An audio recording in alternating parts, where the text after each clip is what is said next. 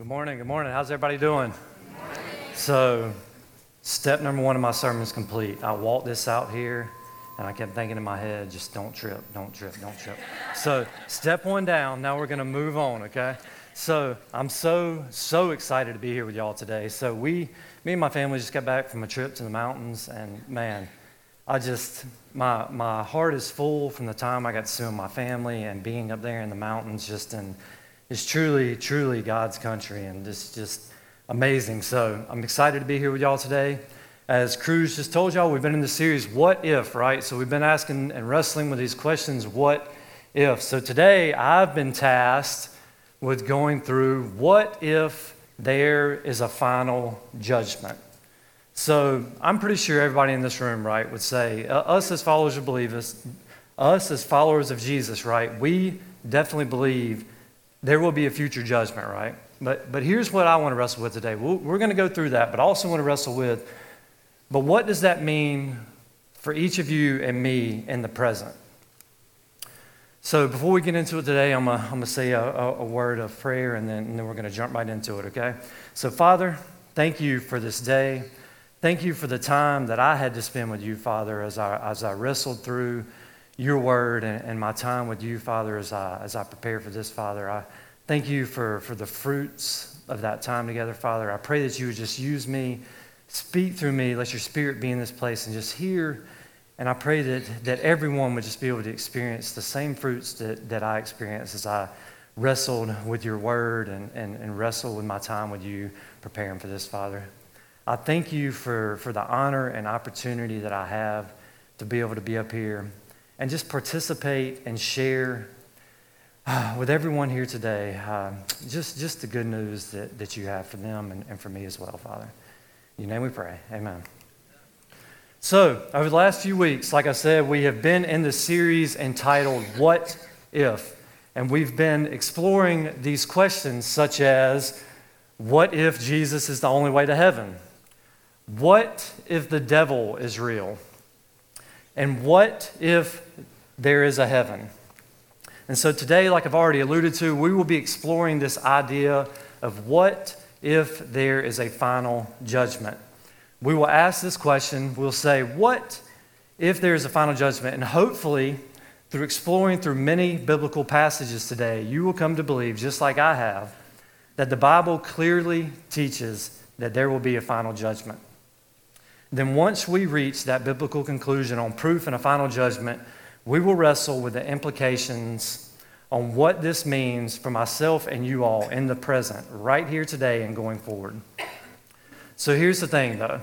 I'm not here to cast any doubt in any of your minds, whether you're in or whether you're out when it comes to final judgment. That's not my hope. My hope today is that each and every person in this room leaves here today knowing that Jesus has graciously provided us with salvation through his life, death, and resurrection. However, here's the however. There's a big caveat with this. I also wish to encourage you all that because of that gracious gift, we now have work to do in the present. So if you have your Bibles today, we're going to be exploring quite a few biblical passages. So let's get that ready. We're going to start in Revelation chapter 20. Only thing I can hear right now is my lovely wife's voice in my head saying, give people time to turn there. So if you have your Bibles, Revelation chapter 20, we're going to start reading in verse 11. Now, long pause. Okay.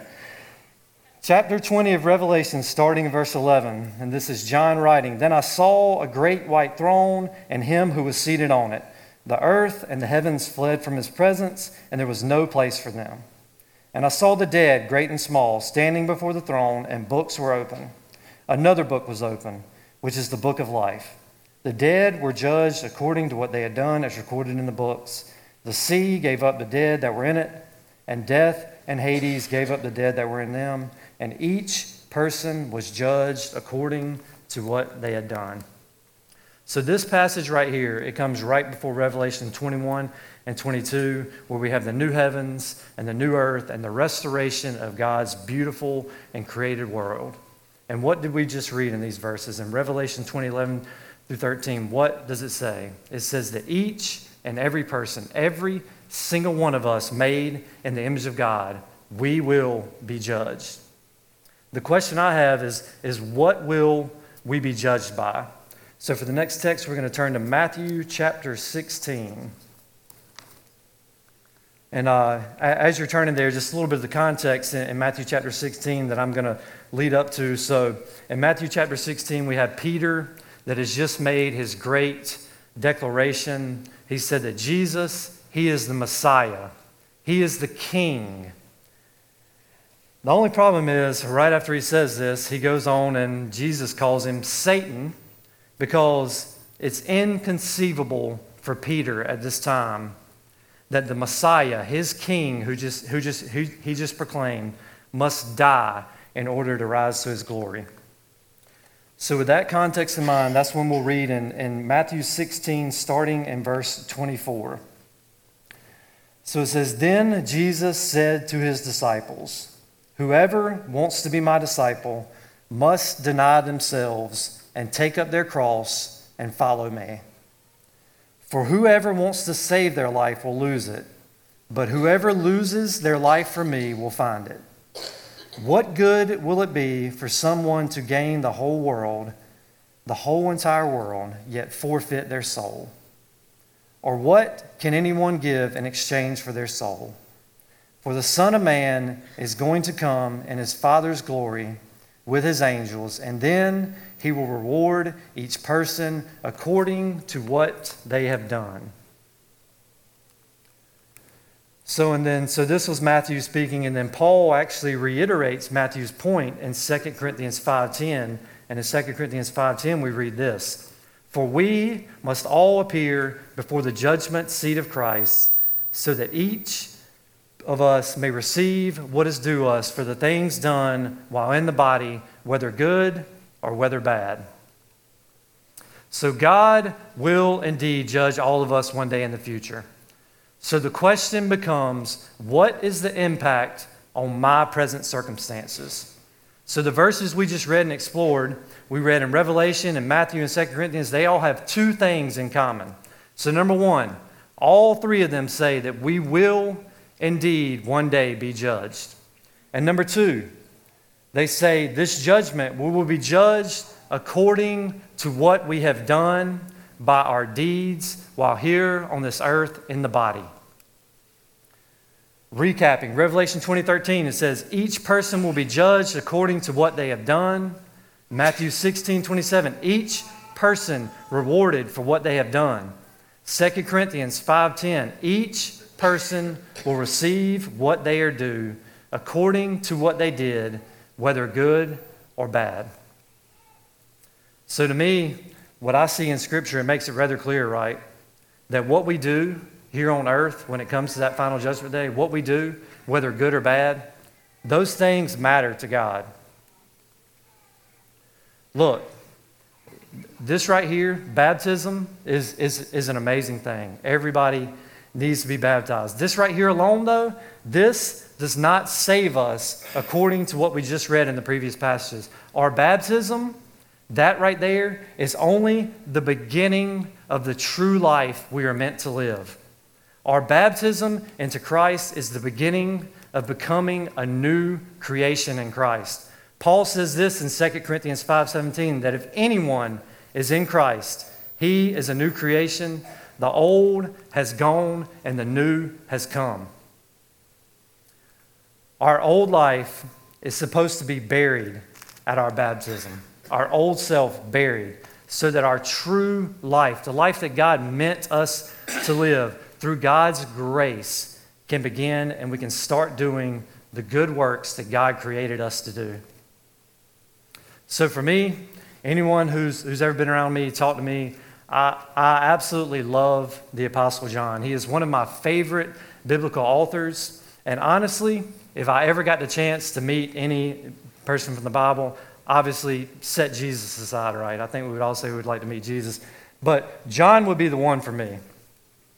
I love John's telling of Jesus and his ministry and his gospel. And I love the way that his gospel begins with these just such beautiful words to me. And he says, "In the beginning was the Word."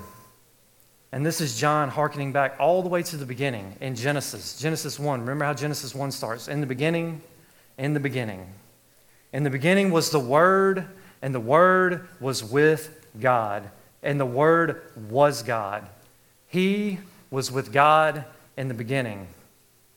So this passage right here, as well as many others, is where we get the whole idea of the Trinity from. We see that Jesus, the Word that John's talking about here, was not only with God, but that he actually is God. Let's go back to what he says. He says, "In the beginning was the Word, and the Word was with God, and the Word was God." So not only was Jesus with God, but he also is God. So while I'm not going to get too deep into the whole Trinity and Trinitarian stuff here today, I think a basic understanding of the Trinity, though, is paramount towards our understanding of God's love for us, as well as why we should love others. So what do we find in the Trinity? In the Trinity, we find this idea of God existing in an eternal relationship with himself. This right here alone has to change our view of the world and why God made it.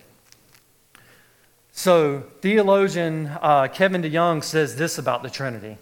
He says, with a biblical understanding of the Trinity, we can say that God did not create in order to be loved, but rather created out of the overflow of the perfect love that had always existed among Father, Son, and Holy Spirit, whoever live in perfect and mutual relationship and delight. I'm going to read that one more time.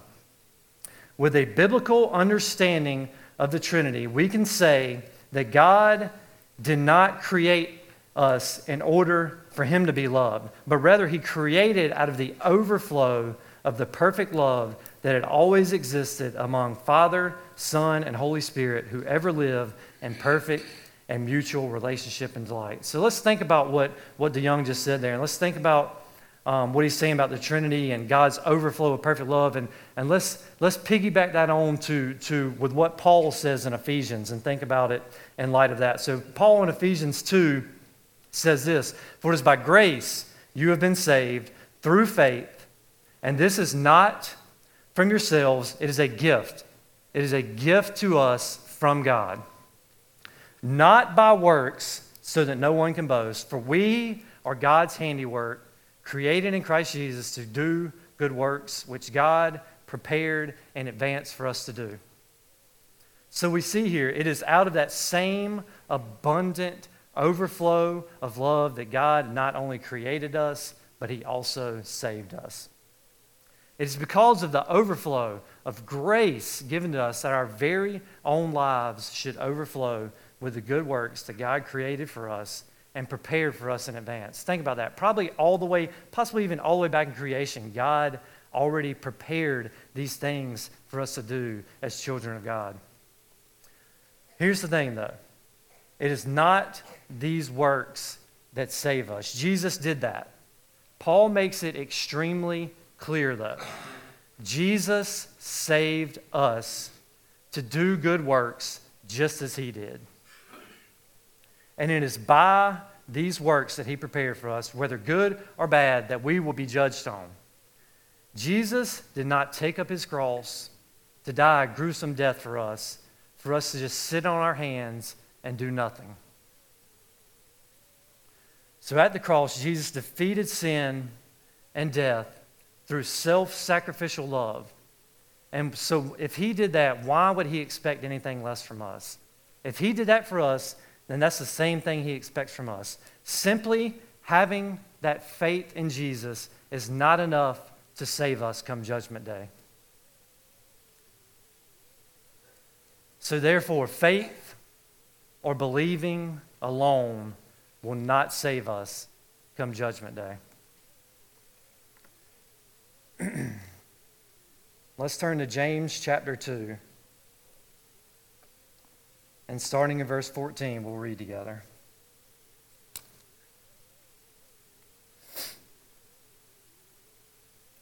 So James 2, verse 14, it says, "What good is it, my brothers and sisters, if someone claims to have faith but has no deeds? Can such faith save them?" Did y'all hear what James said there? What was James's question? Is there any way possible for us to have so much faith that faith alone can save us? So let's continue reading. Verse 15, "Suppose a brother or sister is without clothes and daily food. If one of you says to them, 'Go in peace, keep warm and well fed,' but does nothing about their physical needs, what good is it? In the same way, faith by itself, if it is not accompanied by action, is dead. But someone will say, 'You have faith and I have deeds. Show me your faith without deeds, and I will show you my faith by my deeds.' You believe there is one God." That's great in believing that. But what does he say here? "Even the demons believe that, and they tremble in fear. You foolish person, do you want evidence that faith without deeds is useless? Was not our father Abraham considered righteous for what he did when he offered his son Isaac on the altar? You see that his faith and his actions were working together, and his faith was made complete by what he did. And the scripture was fulfilled that says, 'Abraham believed God, and it was credited to him as righteousness, and he was called God's friend.' You see that a person is considered righteous by what they do and not by faith alone. In the same way was not even Rahab, the prostitute, considered righteous for what she did when she gave lodging to the spies and sent them off in a different direction. As the body without the spirit is dead, so faith without deeds is dead as well." So James makes it clear here, just as our very own bodies that we're walking around in, we're breathing with, our bodies without the indwelling, though, of God's life animating spirit is truly dead. So too, says James here, is faith without deeds. Faith and deeds are therefore two sides of the exact same coin. They are inseparable for those who claim to know Jesus. Remember, we are saved by grace through faith, but the faith that saves must not remain alone. Rather, saving faith is meant to transform us, and this transformation affects our thoughts, our words, and our deeds, our actions. It affects our whole entire life. How foolish would it be for us to think that we could be saved by such righteous deeds, as imperfect as they are? However, it might be even more foolish to think that we could be saved without them. So here's the question. Is it even possible to live a life full of good works? Is that even possible to do? I know that it's hard, but let me give y'all a hint. I think there's someone or something that might be able to help with that. And I think it's the Holy Spirit. Let's turn to Romans 8 and read Romans 8, 1 through 11 together.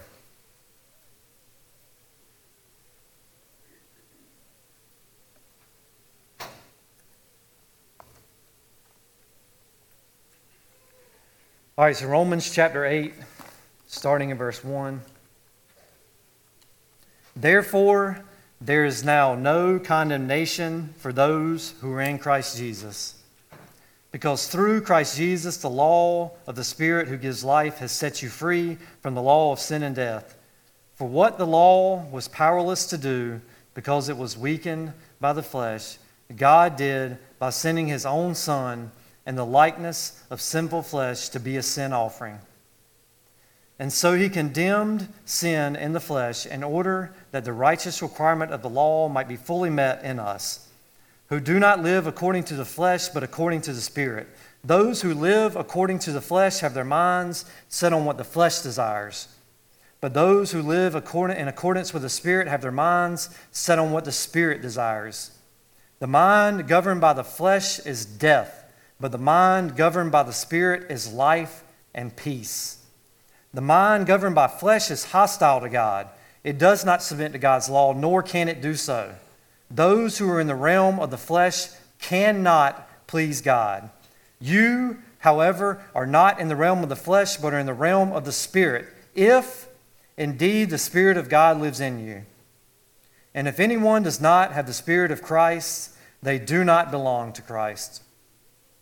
But if Christ is in you, then even though your body is subject to death because of sin, the Spirit gives life because of righteousness. And if the Spirit of Him who raised Jesus from the dead is living in you, He who raised Christ from the dead will also give life to your mortal bodies because of His Spirit who lives in you. So did y'all hear what Paul said there? Jesus came to this earth the first time, right? Can we agree on that? But guess what, though? He left us, but He didn't leave us empty-handed. Paul makes it plain here that He left the Holy Spirit for us as a gift. John reiterates this point in John 14, 15 through 17, where he says, and this is Jesus talking, and He's telling His disciples, if you love me, keep my commands, and I will ask the Father, and He will give you another advocate to help you and to be with you forever, the Spirit of truth. The world cannot accept Him because it neither sees Him nor knows Him. But you know Him, for He lives within you and will be in you. That advocate that John is talking about here is the same Holy Spirit that Paul was talking about in Romans, and He lives inside of each and every one of us that belongs to Jesus. There is one thing that I'm certain about. If that Holy Spirit that Paul is talking about here and Jesus is talking about in John's gospel, if that same Holy Spirit has the power to make Jesus walk out of the tomb, I guarantee you that same Holy Spirit has the power to help us do good works and do good deeds. And by doing that, those works should always be pointing and glorifying the Father. So in closing today, I wanted to share a story with y'all. And this story took place in around 250 AD within the Roman Empire. So this is some roughly 220 years after Jesus. So during this time in 250 AD, a catastrophic plague has hit the Roman Empire. And at the plague's height, more than 1,000 people are dying daily just within the city of Rome itself. That's not even counting all the outskirts of Rome and all the other land that Rome occupied. Over 1,000 per day just in the city of Rome are dying. The fatality rate was so high that some cities even fell into complete ruin, and entire military campaigns had to be stopped. Dionysius, who was a bishop of Alexandria at the time, had this to say about the plague. He said, out of the blue came this disease, a thing more terrifying, a terror more frightful than any disaster ever recorded. This plague, though, it wasn't specific on who it affected. This plague, it afflicted Christians and it afflicted non-Christians alike. However, here's the thing, though. The response from these two groups, the pagans and the Christians, they were drastically different. So Dionysius once again reported that the pagans, at the very onset of this disease, they pushed the sufferers away, so these would be the people afflicted with the plague, and fled from even their closest friends and family. Think about that. Think about a plague that these people think were so bad that their very loved ones who lived in their same household, they're literally pushing them away to try to flee the plague. They even took the people that were diseased and threw them into the streets before they were even dead. Here's the thing, though. The Christian response was much different. During this dreadful time, bishops like Cyprian, the bishop of Carthage, used their pulpits to answer difficult questions that the Christians had about why this was happening. They used their pulpits to provide comfort and hope to the people. They preached on things such as God's sovereignty, the suffering of Jesus, to let them know that they were not alone in their suffering, the last judgment and the resurrection of the dead. Here's the thing, though. The Christian faith did more than simply give these people words of comfort. It made a practical difference in the lives of these people.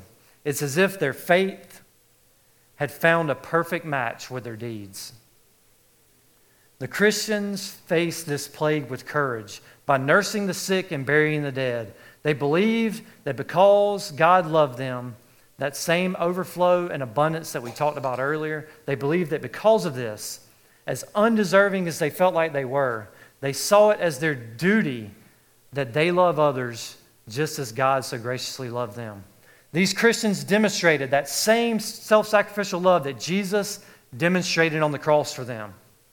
A number of these caretakers that were taking care of these people that were Christians, they ended up taking the death of the sea and the disease among themselves, while the sick they were nursing would recover back to full health. So these Christians, it was as if they were pulling the death out of the ones they were caretaking and taking it on themselves, and in their place, they were dying so that the people they could take care of would live. The most shocking irony of all, though, throughout the whole plague was the fact that Christians, even though they were more willing to be exposed, they weren't fleeing, were actually the ones surviving this plague at a much higher rate than the pagans who were simply trying to flee and avoid it. So the question is, how? So first, they cared for the sick. Such care ensured that a higher percentage of those with the disease would survive. They used basic nursing care such as sips of broth, cold rags on the forehead, tender back rubs, and changing the bedding, and even had friends come visit them, and that made all the difference. Their deeds strengthened the sick and helped at least some of them to overcome the disease. Second, the Christians who survived became immune and in return proved to be the best caretakers for those who were still inflicted by the disease. So these survivors, instead of just going on back about their day job or whatever they were doing, thought it was their duty, since they were nursed back to health, that they in turn became the best caretakers because then they were immune to this very disease that they had been inflicted with. But lastly, and possibly the most important, is these Christians believed in, prayed for, and experienced miracles. The deeds of these Christians, as well as the frequency of miracles they were experiencing, it left a lasting impression on the pagans. The pagans saw these deeds of the Christians and interpreted these miracles as evidence that the Christian God was real. Think about that. Did y'all hear that? It wasn't some sort of well-crafted philosophical argument that convinced these pagans that God was real. It was the evidence that God was real by their deeds and how they took care of other people. Matthew 5:14 through 16 says this: "You are the light of the world. A town built on a hill cannot be hidden. Neither do people light a lamp and put it under a bowl. Instead, they put it on its stand, and it gives light to everyone in the house. In the same way, let your light shine before others, that they may see your good deeds and glorify your Father in heaven." So for these Christians, they were that light on the hill. Their faith in God was evident through their deeds and what they were doing. And I can guarantee you one thing, that through their actions, we see it from the pagan converts. God received glory in this tough situation. So here's the thing. We've talked about this a lot today. We are all going to stand before God one day and be judged. The Bible makes that very, very clear. Here's the thing, though. We are not going to be judged on some one-time decision that we make. There's no secret passcode to get into heaven at judgment. That's not what it's about. Our baptism, like we talked about earlier, it is the beginning. That is just the beginning of our true life in Christ. In the end, final judgment will be about what we have done in the body after that new life begins.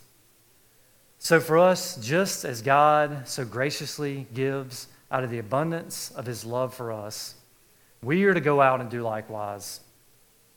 We are to give to others through our deeds out of the abundance that God has so graciously given to us. Here's the thing, though. God doesn't expect us to be able to do these good deeds alone. He sent Jesus to us. And after Jesus left that first time, he left us with a deposit. He deposited something inside of every single one of us. He deposited the Holy Spirit in each one of you and myself. Here's the catch, though, about that deposit. Jesus came one time, and the next time he comes, he's coming as judge. He's given us a deposit, and he's going to come back, and he's going to want to know what we did with that deposit. Let's pray. Father, thank you for your Son. Thank you for yourself, Father. Thank you for the Holy Spirit. Thank you for the gracious abundance and outpouring love that you give each and every one of us, Father. Thank you for the deposit that you left us with the first time that you came, Father. And I pray that when you come back, Jesus, that we wouldn't be found wanting, that we would take that deposit and we would turn it into good works and good deeds that bring your name honor and glory. I pray for each and every person in this room, Father. I pray that we would be that light. I pray we would be that city on the hill that shines light into the darkness, Father. And that light that we shine would be our good deeds that bring you honor and glory and ultimately point people to you and not me or anyone else in this room, Father. Thank you, Father. We love you. Amen.